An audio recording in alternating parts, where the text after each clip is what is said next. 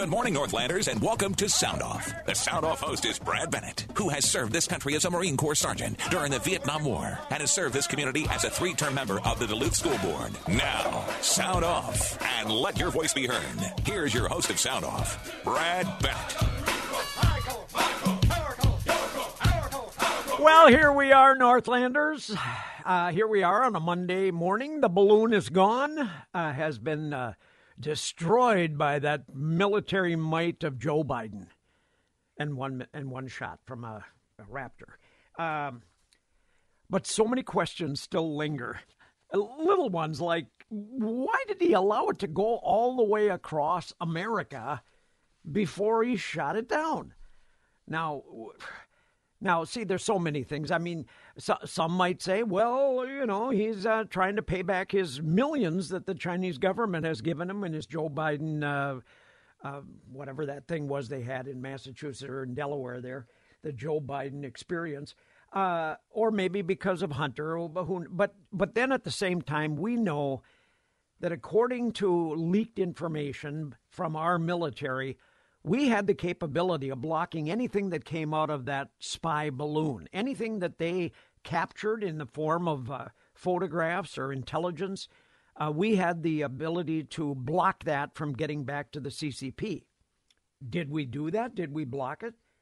Why did Joe Biden know about the balloon since January 28th, but the public didn't become aware of it until 6 days later on February 2nd? Wouldn't it would seem that would be something that you would want the American public to know about, or we would have a right to know about. Of course, the other question is, how did it go all the way across Canada without the Canadian government doing anything about it as well? But there again, maybe seriously, they didn't even know. Yeah, the really. Canadians are busy watching hockey. They don't notice much. Yeah. Gosh, you know that. I thought that might be the case, but I wasn't sure. You know what I want to know, Brad, is when they hit that, it appears that the missile hit it near the bottom of the balloon where it looked like the electronic equipment was located. Yes, exactly. Why didn't they pierce the top of the balloon? And when they did that, there was this white powdery substance, at least it appeared like that. Was it filled with anthrax? Oh, what is this? Is this Sound Off, or is this one of those other shows? Well, did you notice that though when they hit that when that missile or whatever it was that hit the balloon, there seemed to be this white powdery substance. Well, a military friend of mine, after we saw that, a military friend of mine said that balloon is up at about 48,000 feet or something like that, and he said it's so cold up there that when that oxygen blows out of the balloon, or whatever the balloon is held up there by, that could crystallize and create that kind of a look. So it's just one speculation. I don't have the the true knowledge about it, but I do have this, Kenny. This morning, of course, I was loaded all weekend looking up different stories and trying to find stuff on it. This morning, I found one of the best ones on. It was a writer named James Pinkerton, who writes for a lot of different publications. He's writes for Getty's, Alex Wong, part of that whole group. But he put out a piece of publication, and it had like 10 questions in it. These are the 10 things we need to know from the Biden administration about this balloon. And I thought people might be kind of interested in these. So the first one was exactly what I asked. How come the president knew about this balloon since January 28th, and we didn't find out about it until February 2nd. Now, of course, you know that the Biden administration has come out over the weekend and said, hey, this is no big deal that this balloon happened during my administration. It also happened during the Trump administration, and Trump didn't do anything about it either.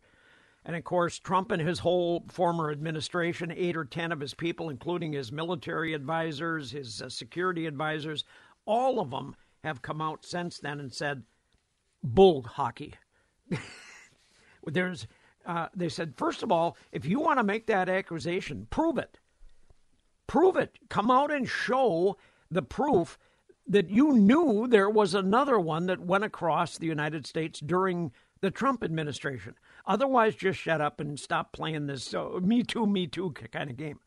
So I don't know who to believe. I mean, I suppose it's possible that something like that might have happened that he didn't know about. Look, the only reason we knew about, or Biden administration knew about this was because of the spectacular eyesight of people in Montana who said, hey, what the heck is that up there in the horizon?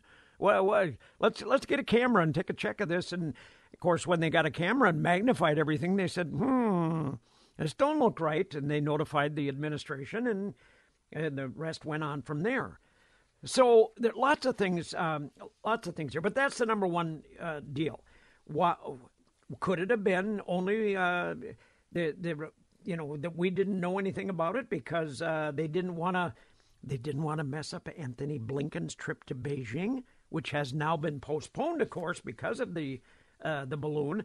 But were they trying to keep it a secret so that this trip could go off without any flaws? I don't know. Who knows? Number two, we know that the Liberals often pride themselves by preferring negotiations to confrontation. And, of course, your senior climate advisor, that would be the long, tall guy, that John Kerry guy, has argued that the most important global issue is engaging with China on climate change. Well, if indeed that's the number one issue, could this have been looked at as some sort of an external threat, something that was not something we wanted to get involved in, but more important to worry about the climate? The administration's desire to work with China on the climate change effect, could that have been maybe part of the stance on the balloon? Might that explain why they let the spy balloon exit over America's airspace for a week?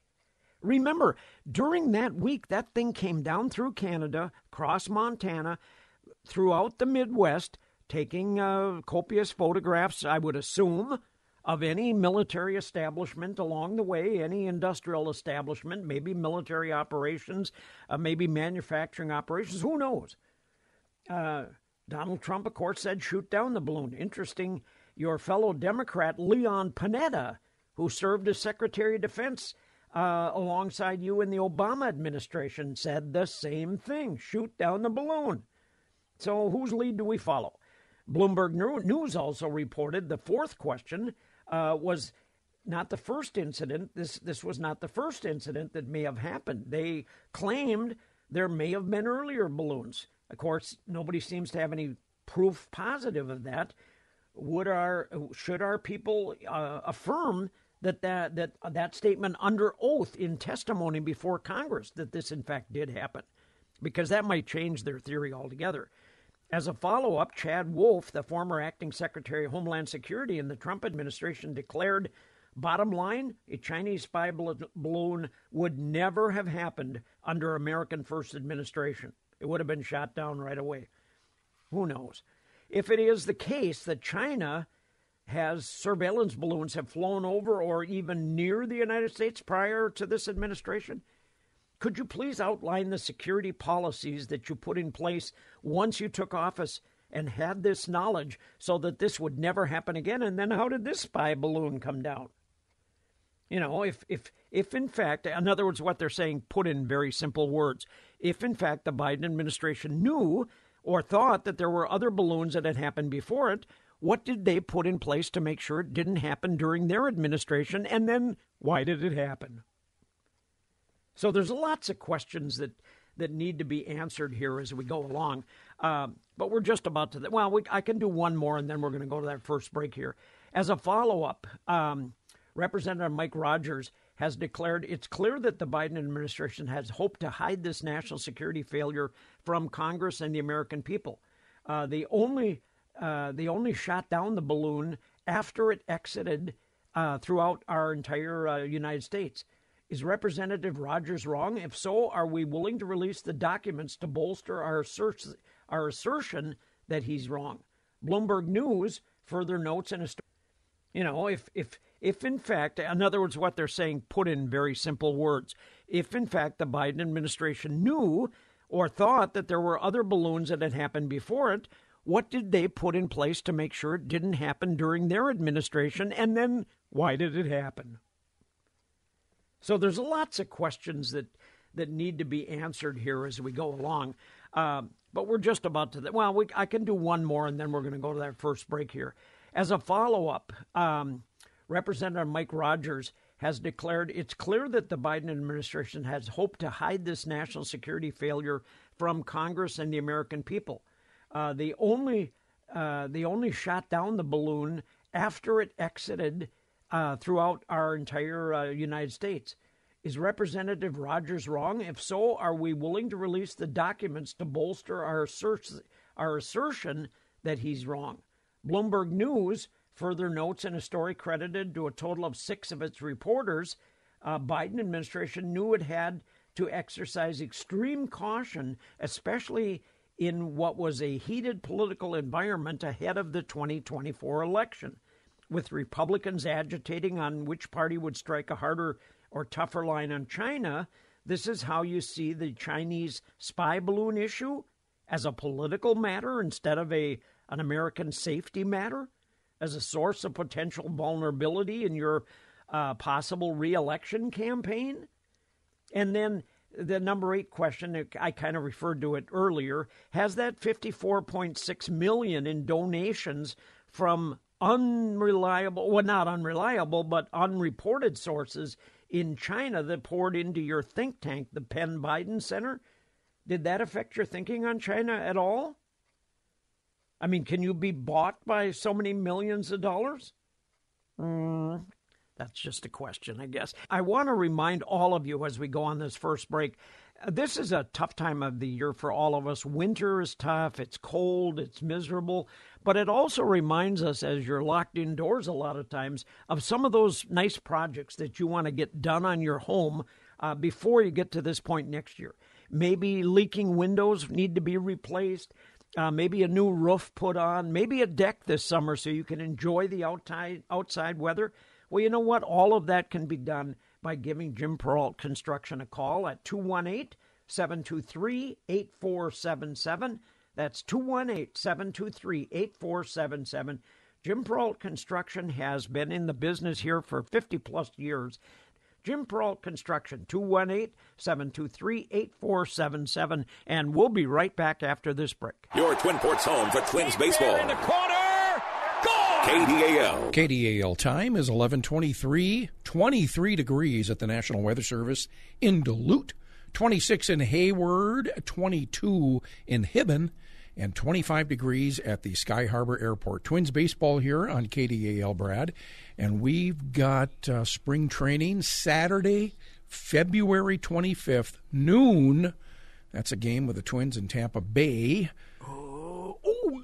I might be able to make that one. Now, we do carry spring training, so Sound Off will be interrupted starting Monday, February 27th. And that's going to occur throughout the baseball season. But Monday, February 27th, Sound Off will be shortened from 10 a.m. to noon. Well, and that be shortened a little bit, but we're also going to be a little earlier that day, which is, a kind of a nice arrangement that we have with Bruce Siskey that when this happens, he kind of gives us a little bit of time up early. So we're going to get a schedule out on that, I'm sure, so I can I have my one. Calendar here. Do you? Okay. Yeah. Did you not get a copy of this? Not yet. Not that I'm aware, unless I'll look through my junk mail. Sometimes that stuff goes into my junk mail. Let's see here. So. You should have gotten a copy of this. This came from the top. Yeah, you got a copy of this. Did you? Maybe not. I'll send it to you. I'll forward it to you. All right, please. Yeah.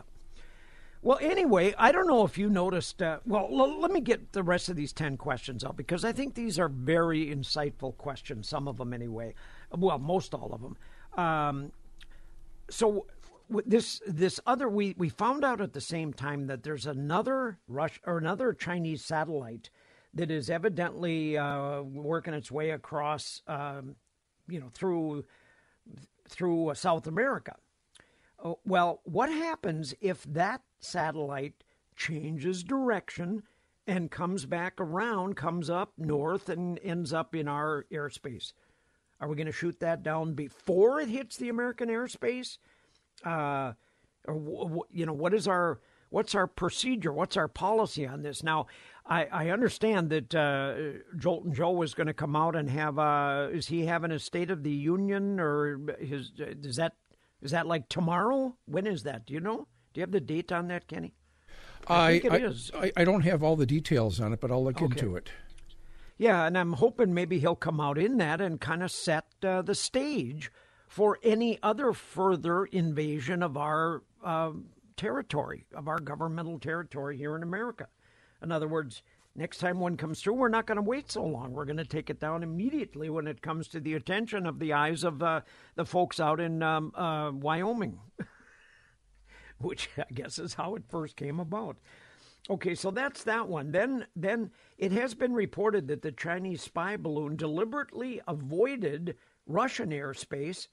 In other words, it came across, well, it came from China, then came up the straits there, not traversing across Russian Siberia and all that, and went directly into Alaska and then down through Canada.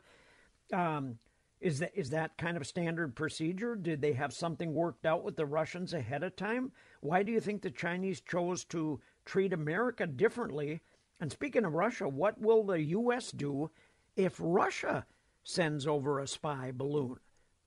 Well, with tensions as high as they are right now, with us supplying the enemy that they're at war with all the materials they need to war with them, I would hope that we would take that out of commission right away, because who knows what might be on that. So that's the 10th question. There's a lot of questions there that I think need to be directed, need to be answered. I have one other question for you, Kenny, before we go to our CBS break at the bottom of the hour.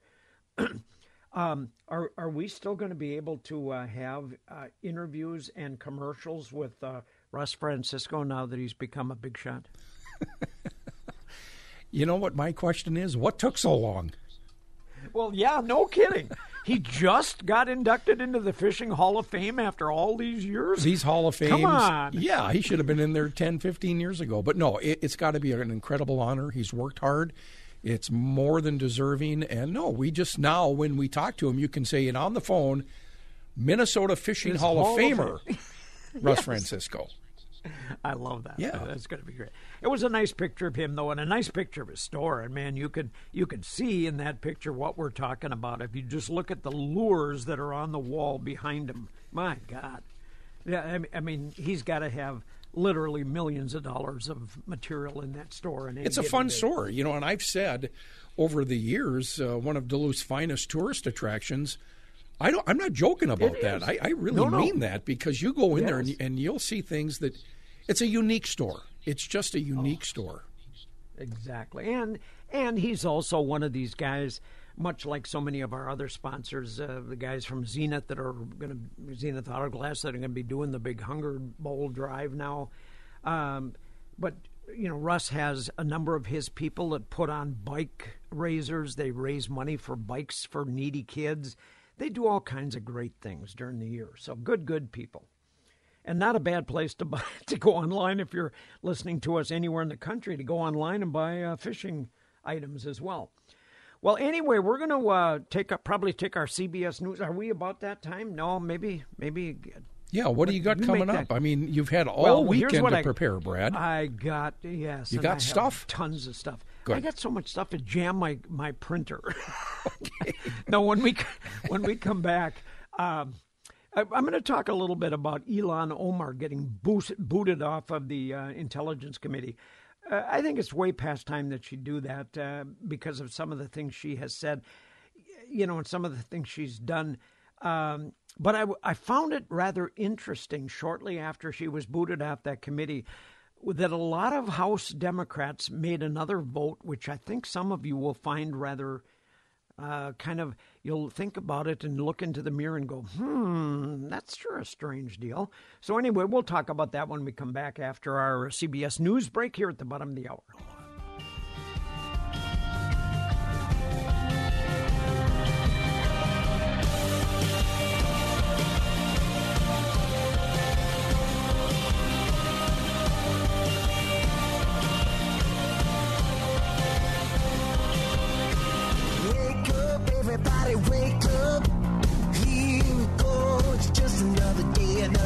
Another beat, scrub your face and brush your teeth. Out the door into the street, I fell out of my sleep.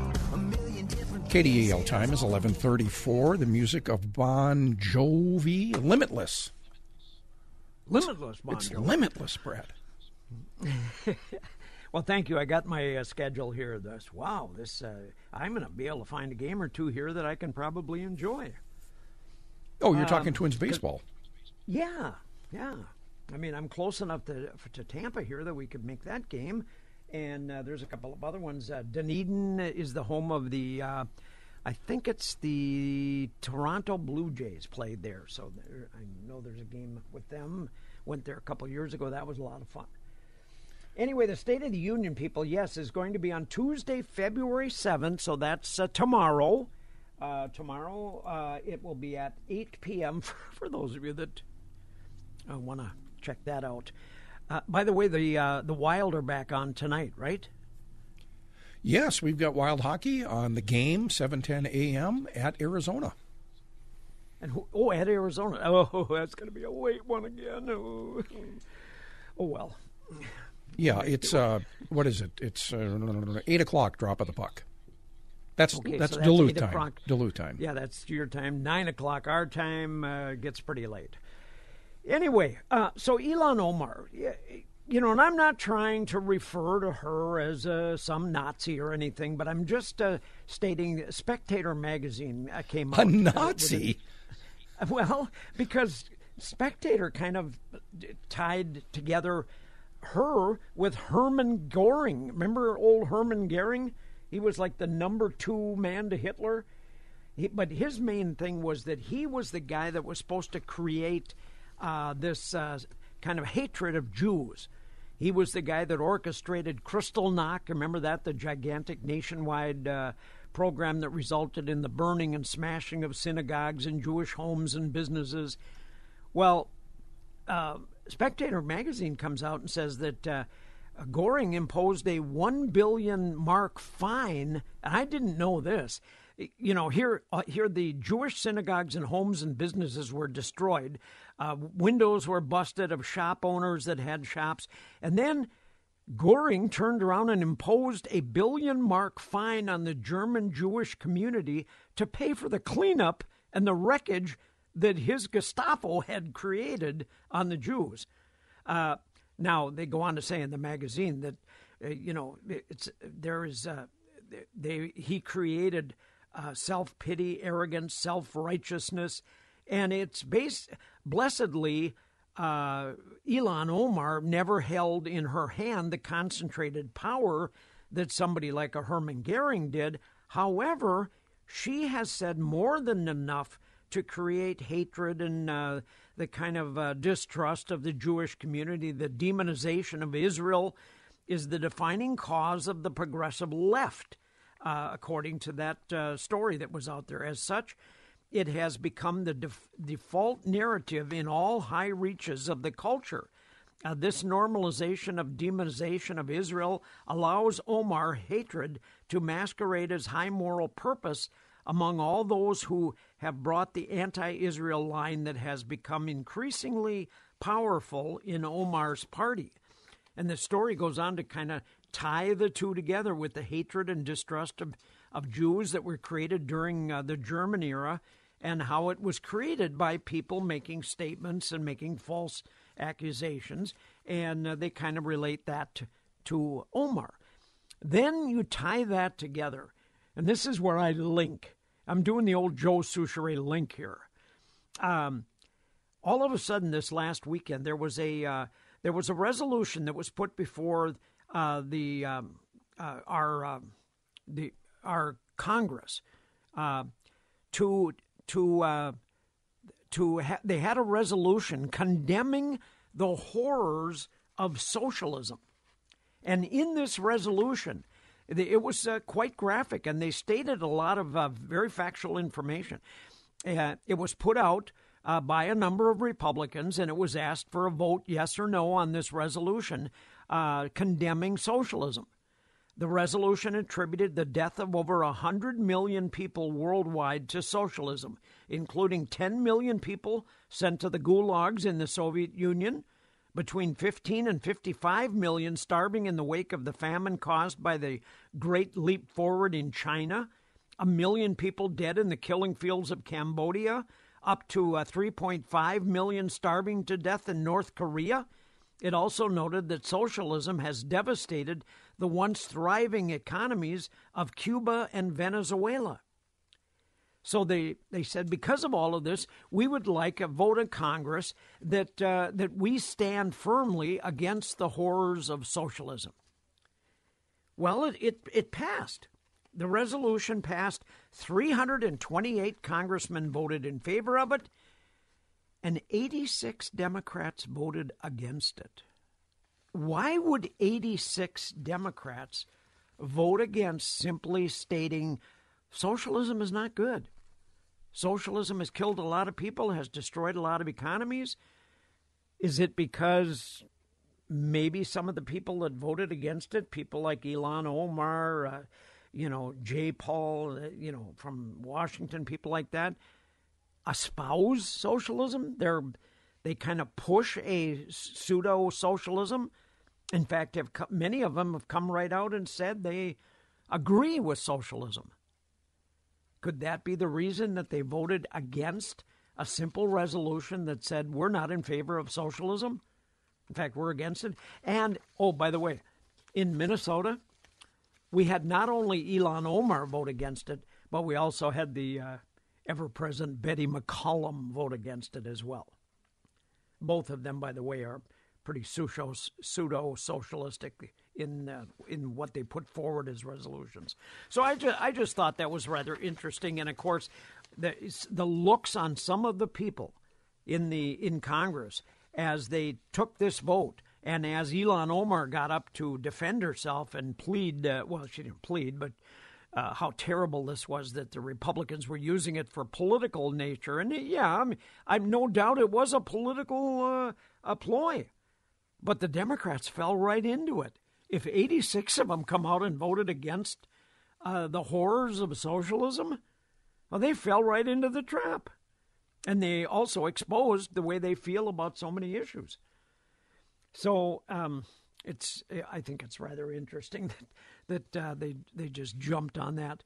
Oh, by the way, there was a great story out this morning, jumping to a whole other issue. Now, here's the deal. On this show, you can get involved anytime you want, and you can make statements about any issue you want to make a statement about. All you have to do is call up our KDAL 610 studio number, which is 218-722-0839. But I saw a story this morning by Stephen Hayward that talked about what is going on with windmills and how we are starting to see a real negative cost, social cost, of this whole effort to try to make sure that we don't have any more carbon in the air, from fossil fuels and stuff. They talked about how windmills are getting so big, they're building them bigger and bigger all the time, that they're finding that they're having trouble, the motors and things, turning the blades on a regular basis, to the point that they're burning down a lot of them, and some of them have even collapsed because of winds and conditions in the atmosphere. One fiscal risk, it turns out, be small right now is the cost of green energy, especially windmills. Turns out that according to recent studies, they have been building some of these windmills as big as the Statue of Liberty. And they've had a rash of recent wind turbine malfunctions across the U.S. and Europe, ranging from failures of key components to full-out collapse of the whole system.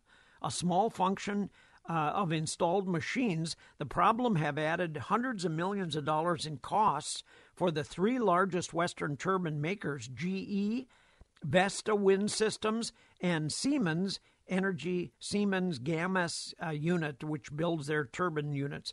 And they could result in more expensive insurance policies, a potential setback for the push to abandon fossil fuels and fight climate change. The race to add production lines for even bigger turbines is cited as a major culprit by people in the industry. We're seeing these failures happen in a short time frame on the newer turbines, and that's quite concerning, said Francis McLean, Chief Executive Officer of London-based G-Cube Underwriting Limited, which insures about $3.5 billion in wind assets in 38 countries. If the failure rate keeps climbing, he says, insurance premiums could increase or new coverage limits could be imposed on these units. Vesta Wind Systems, AS, saw annual warranty provisions jump from roughly 600 million pounds in 2019 to almost 1.2 billion pounds in 2021 and 2020. The failure issue has become a concern for bankers and other creditors, who may begin to demand higher interest rates, he said. There's a hesitancy among insurers and lenders about these big models that haven't been tested yet. The technology alarm bells are starting to ring. See, they're wanting bigger and more solidly built units to create more and more energy, because so far they haven't created even a fraction of the energy they need once they start putting all of these electric cars on the grids to be charging. As we can see once again, while the political marketplace says one thing, the real marketplace says something else altogether different. And if it's your own money at risk and not taxpayers' money, that's going to create a problem. So it certainly looks like windmills and turbines and those kinds of things are going to be a bigger and bigger hit in our economy in the future.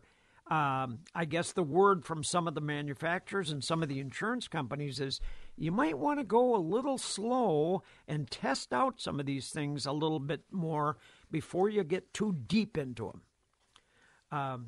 Anyway, we are going to take our Minnesota news break, and then we'll come back with more here on the first hour. This is Monday the 6th, by the way.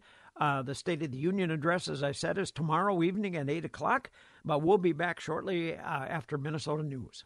KDAL time, 11:52, 24 degrees in Duluth. At the National Weather Service, 25 degrees at the Army Corps of Engineer. And Bradley, we do have some sunshine poking through here. Not a bad day today so far. Have you, Kenny, have you ever seen a picture, a photograph at all of the daughter of Deb Haaland? Do you know who Deb Haaland is? Well, is she the New Mexico gal that's now in the Biden administration? She's Department the head of Interior? Of the Interior Secretary. Okay. Yes. Have I seen a picture of her daughter? Yeah. No, what am I missing? Oh, you're missing a lot, buddy. Uh-oh. What's her name? I'll look it up. Okay. Well, let me see if I can. Yeah, it's Soma, S-O-M-A-H, Haaland. She's 28. What is that? She's a freaking radical environmentalist. Oh, well, there's a lot of them out there. Oh, yeah, but who's her mother? Well, yeah, so it might explain why her mother's doing some of the things she's done as this head of the... But when you see the picture of the daughter... Oh, man. Well, I've seen pictures here. I don't see anything that jumps out at me as being too... You don't see tattoos covering her body from head to toe? Well, she's clothed. Oh, well, No. then it's not the picture I have. Okay, here's one. Yeah, she's wearing tattoos here. She's tatted up. Oh, yes. She's Yeah, got them all okay, over the I see place. that. I mean, they're Yeah. everywhere. Well, so did a lot of Marines and Navy guys. I mean, come on. Not like this. Oh, not okay. not on their thighs and on their knees and You're on their looking at her elbows. thighs? Yeah. Well, this picture happens to show her in a pair of bib overhauls. That's all she's got. I see the And picture. she's flashing the Yep, peace sign. I'm seeing Yeah. that picture. Okay. Well, it when you see the picture, it kind of then you kind of know and how absolutely environmentally goofy this woman is, this Soma Haaland. You realize that she comes from the gene pool of Deb Haaland, and that's probably why we're getting the kind of radical environmentalism out of the Interior Secretary that we're getting. Soma, the daughter, who is, here we go, Kenny, who is non-binary, Now, what does that mean? Does that mean she doesn't describe as a woman or a man? Is that what that means? Well, it's got to be one or the other, doesn't it? Well, I would think so. But what does that exactly mean? What is non-binary? It just means that they just don't identify with a gender, I believe. Oh, well, it says she's non-binary. She identifies as queer and uses them and they pronouns as listed as the media organizer of the Pueblo Action Alliance on the group's website. She is just a goofy, radical environmentalist. She's connected to a lot of these very radical groups. Let me ask you this, Brad. At birth, when a baby is born, does the doctor still spank the baby? Is there still... No, I'm asking this for a reason, because they do that to get the baby to start breathing, is my understanding. They shock the baby. Crying. Yeah, start crying. Yeah, or actually... If it starts and it's crying, not a spanking, then it's breathing. It's just kind of a pat on the butt, Yeah. more than anything. Yeah. Many times it's actually on the back. It's just to kind of get the baby to start sucking oxygen and. Well, I wonder if they going. still do that, and maybe that's been something that's just been kind of a thing of fantasy, not fantasy, but a thing of that doesn't really happen on every occasion. But what I'm getting at is, does the doctor announce if it's a boy or a girl? Yes. Yeah. At least they did with my kids. And Kathy and I have 6 of them between us.